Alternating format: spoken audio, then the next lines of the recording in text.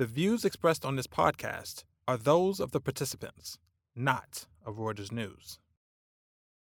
I think it's just the beginning of the dog really being a family member, so not just a best friend. Welcome to The Exchange, a conversation with people of interest to business and financial professionals around the world. I'm Lauren Silva Laughlin, the U.S. editor of Reuters Breaking Views, which is the global financial commentary arm of Reuters News, and I'm coming to you from New York City in Times Square. For this week's episode, I sat down with the founder of PhytoCure, Christina Lopez. PhytoCure is a company that uses gene sequencing to try to help pet owners cure cancer for their pets. And I talked to Christina a bit about how the pet business has exploded during the pandemic and how much money people are spending on their pets. She thinks that this is going to help humans too, what she calls helping people on, quote, both sides of the leash. I pretend to be a very skeptical pet person who doesn't like to spend a lot of money. Have a listen. Hi, Christina. How are you? Hi, Lauren. Pleasure to be here. Thanks so much for joining me. I have to ask you, are you at work and do you bring your dog to work? I am at the office. My two dogs are at home today because they are still puppyish and not the best behaved. So we are working on that. So they are home today, but they do pop in, of course. So how long have you been a dog? I hate to say dog owner because it doesn't have like a great connotation, right? You're probably a dog raiser. Well, actually, that's a great point to start off. Really, most what you'd call pet owner would identify themselves as pet parents. And there's even data around that. I think many studies that are really showing that human animal bond. And so there's that sense of family. So, yes, pet parent is how I identify myself. It's funny you say that because the pandemic brought this onslaught of people getting pets. People were lonely, they had more time to take care of them, and people went out. I mean, dog shelters were empty. Nobody could find a dog. And throughout that, the amount of money that people started spending on their pets. I mean, this has been a trend that's happening over the past many years, but really the pandemic, there was this massive boom in spending on pets and what I sort of think about as the humanization of pets, not just people giving them like human grade dog food, or food, I should say, but also what your company sort of does. Spend quite a lot of money on pet healthcare. Yes, that's been a trend probably in the making, right? If we think of dogs as co-evolving with us, and now at a certain apex that I think is just the beginning of the dog really being a family member, so not just a best friend, and not just the addition of so many COVID babies, but a fundamental shift, Lauren, exactly what you're pointing to, where by the caretaking, the instinct to caretake for the pets, and actually the market creation, right? So the availability of more products and more products of not just, tchotchkes and Halloween costumes, but actual care. In my case, healthcare, right? Cancer care, genomic care, precision medicine. So that is all happening, and it's happening in an accessible and democratic way so that we close the gap between what we see for humans, back to your point, right? Humanization, and our pets. So what's fascinating, I'm just going to put on my sort of, I'm just going to pretend I'm sort of my evil, heartless husband who has this like idea. We have a pet, Charlie. We love her. She's amazing. She's a part of our family. But he always says, I'm not going to do anything that makes me feel like she's more important in this family than I am, right? And so this whole concept of spending loads of money on a pet is pretty fascinating because you get this tension between human care and dog care. And when you look out in the world and you think about all the equality that exists out there, and you think about pets being a luxury, right? You start to wonder, like, what's the purpose? What's the point of having companies that help facilitate all of this spending for animals, for pets, when there's so much need for money that goes towards humans? Oh, that's a fabulous question. So first of all, I'll say about myself, I am a mission person and very committed to social justice at my own, and however I can. So I what we're bringing to pets is by no means a luxury. Okay, it's care that's available, that's now become very accessible. So I, in a way, thread that needle and reconcile these opposing views. And I think what we're doing as a mission company is actually saying we can help pets. We can deliver amazing care, cutting edge 21st century care. We can do it in this very reasonable, accessible way. And guess what? The data and what we learn from, in our case, looking at cancer, which is the number one killer of dogs, and they're amazing tools. What we learn there from the dogs actually can then help accelerate human care also because of the similarities. Remember, they co-evolved, right? The species actually share some health and disease aspects.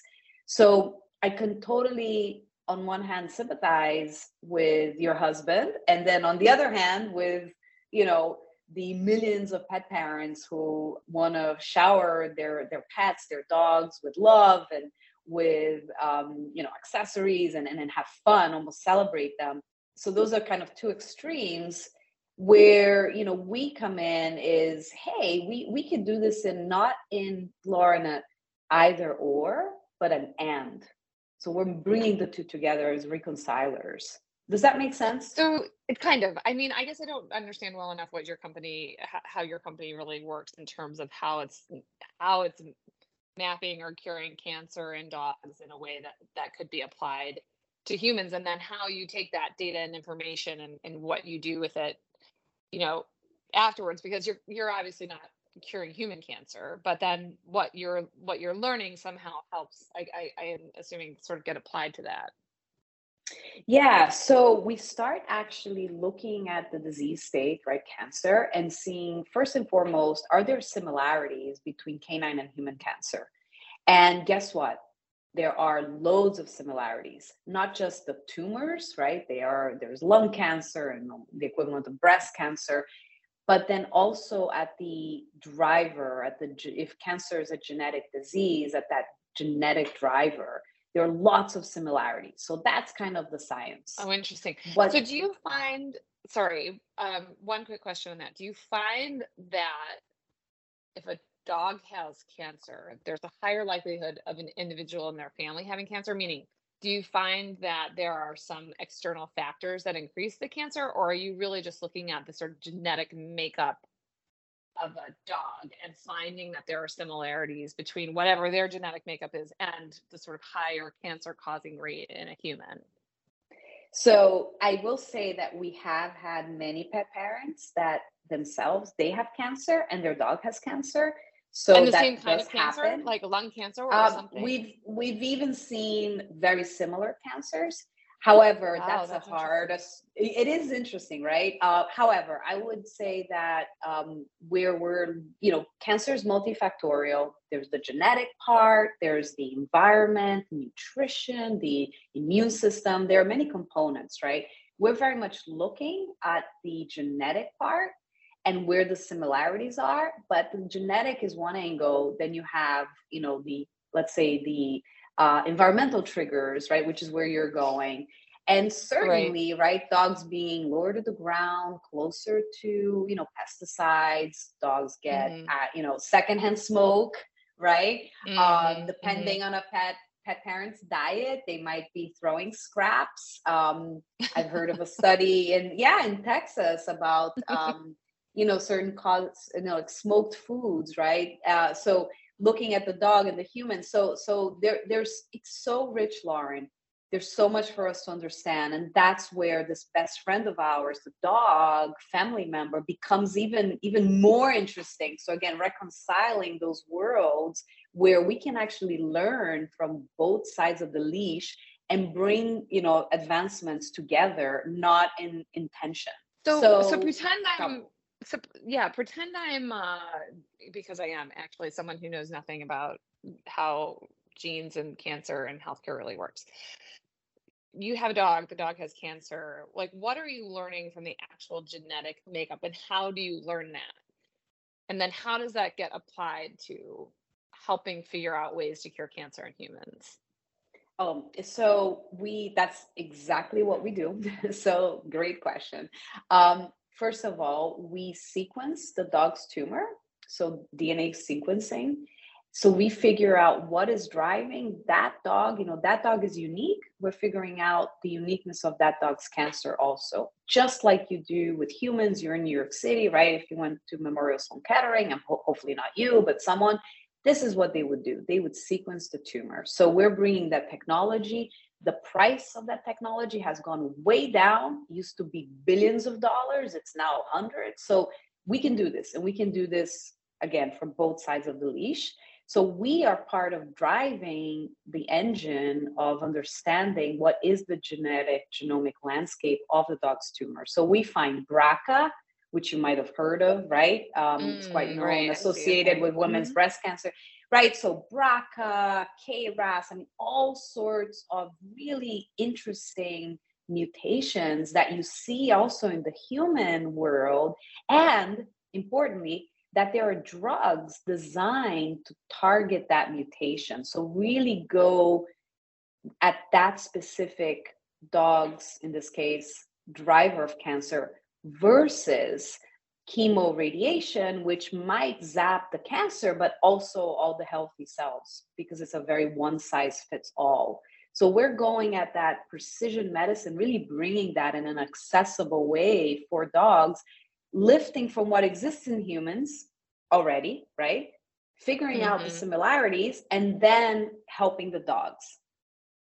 So if you have a dog that has a certain type of cancer and there's a medication that can treat that cancer, is that medication one that in the future could be used for humans, but is at this point in a trial phase, and therefore the pet owner maybe doesn't want to put their dog through chemo and would give them this medicine, and then you can sort of take what you've learned from the dog and apply that to humans? Is that how that works? Or is it a drug So that's already been approved for humans that then is being given to dogs?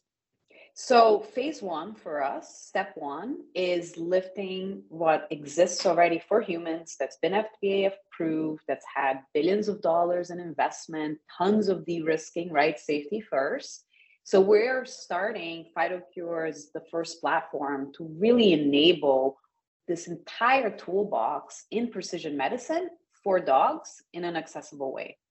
However, as we learn and we understand the cancer journey in dogs, right, and see how similar it is to humans, metastases, all sorts of really interesting, concordant, like similarities, we then can also interrogate, hey, maybe biopharma has this new drug. It has not been FDA approved for humans yet. It's very promising, and there's relevancy for a dog with, say, BRCA, right? Just to use something that is more Hmm. widely known. We can actually help run a clinical trial, and we actually have done this already in partnership with ASI, Global Pharma, where we looked at a drug, right, and looked in a specific type of cancer, sarcoma, which is very prevalent in dogs, happens in humans too, but less so, and generated interesting data that then now is helping the human clinical trial, which is complicated, expensive, right? Really get de-risked. So that's where we can actually help, on one hand, take what exists in humans and bring it to the dog, and then help figure out the new, what's next. Of course, safety first and informed consent of the pet parent, right? This is a complete patient. This is the dog as a total patient, never a subject. So then, where are you at? Well, I have more questions than less, but where are you, I guess, in the sort of like life cycle of the company? I mean, have you treated a lot of dogs and had success in curing cancer, or are you in, what phase are you in? So we have a peer-reviewed paper in Nature Precision Oncology, which is one of the most esteemed kind of academic, scientific publications where we demonstrate that we have already treated thousands of dogs with this human toolbox. And in the paper, Lauren, it's fascinating because we're showing that these drugs designed for humans work in dogs. And then also that because we can generate such a large scale data set, we can start figuring out predictions, right? So not just being reactive in healthcare, in the delivery of care, not even being proactive, being predictive. So figuring out, this is again, an aha moment of where the dog can really play a role for both sides of the leash, where we might be able to understand things in a predictive way, right? Because what's happening in the healthcare world, right, the human healthcare world, is it's very expensive, and we treatments are really happening across all disease states really too late. And they cost a lot. It's a very heavy burden for all of us as taxpayers, right? This is not just the US, this is globally. So the dog, where we know there are similarities, we can really learn, and we can learn because frankly, the dog also lives a shorter, right, an accelerated lifespan. And so there's a lot that we can, leverage the dog for. In this paper, this is what we demonstrate, that what we learn in dogs in cancer is predictive for humans, is also predictive for the dog. And this is just the beginning. So how do you, okay, I'm going to ask you maybe a hard question. How do you, on one side, deal with the skeptics like my husband who say, okay, we're never spending that much money on our pet? And then on the other side, and I'm not sure this is a criticism you get, but I sense it probably would be, deal with people saying, oh, you're using pets for animal testing. This is a big pushback that the pharma industry has gotten for, years and years. Like, how do you sort of marry that in this sort of public conversation to say, hey, like, yeah, have this kind of concept of both sides of the leash really resonate? Yeah, that's so let's start with the animal testing side, right? They, induce disease in healthy animals and then test their therapy in that originally healthy animal, right? That now has kind of an artificial disease in a lab setting, so very sterilized setting, maybe 6, floors underground. And that gives results, okay? However, it doesn't recapitulate the life of a human, right? Who is walking around, as we were saying, getting secondhand smoke, eating bad food. So it doesn't recapitulate our real life. It can give some data, but it's expensive also. And then think about this, Lauren. You have this plethora of pets that we were just talking about, and it is not just the 1% having pets, right? Pets are part of the American life. They're part of the global life now.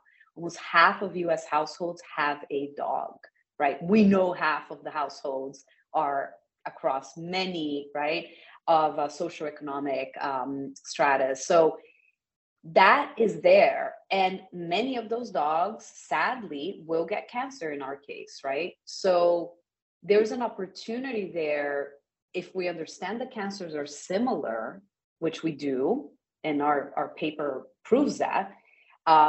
And we're not the only ones. The National Academies of Medicine in the United States, the NIH, I mean, there's a whole academic field behind this. So if we can leverage what we learn in the dog to crush cancer, do it naturally, not inducing disease, but actually using what's there. Lauren, this is circular economy. This is where the world needs to be at for this century in every sector, right?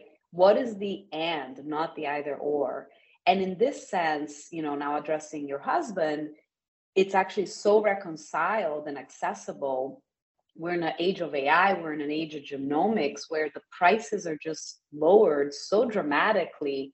It's a misconception that you have to do all these fancy things and it's so expensive. You can actually do it. Again, the technologies are just advancing so rapidly. Interesting. I'll have to have him listen to this podcast. So last I question. will love it.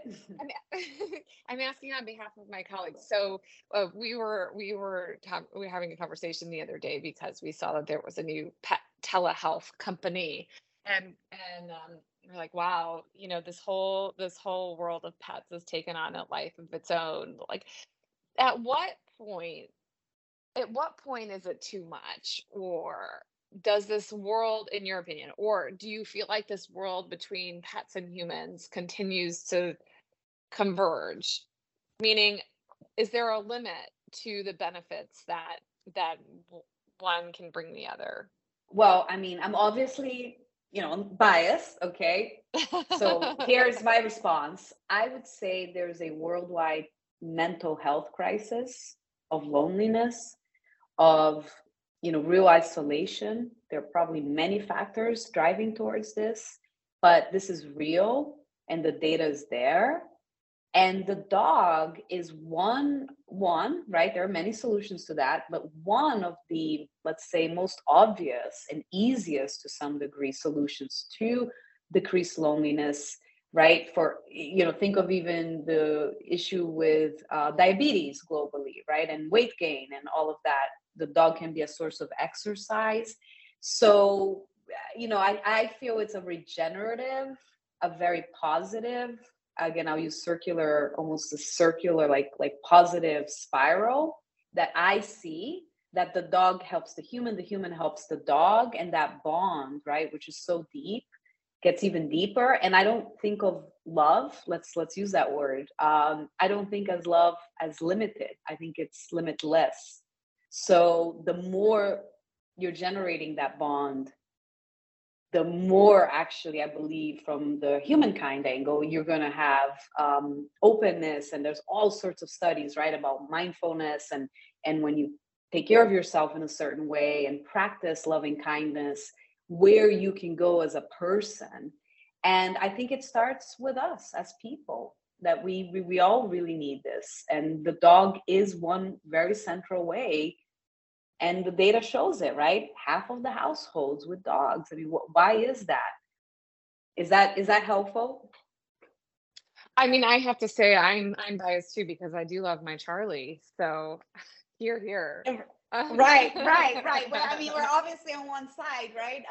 So no, I mean, but I'm deeply concerned about some of these topics that we're talking about. So I really genuinely believe in what I'm saying, given the state of the world in certain aspects, beyond even what we were saying initially about healthcare and cancer.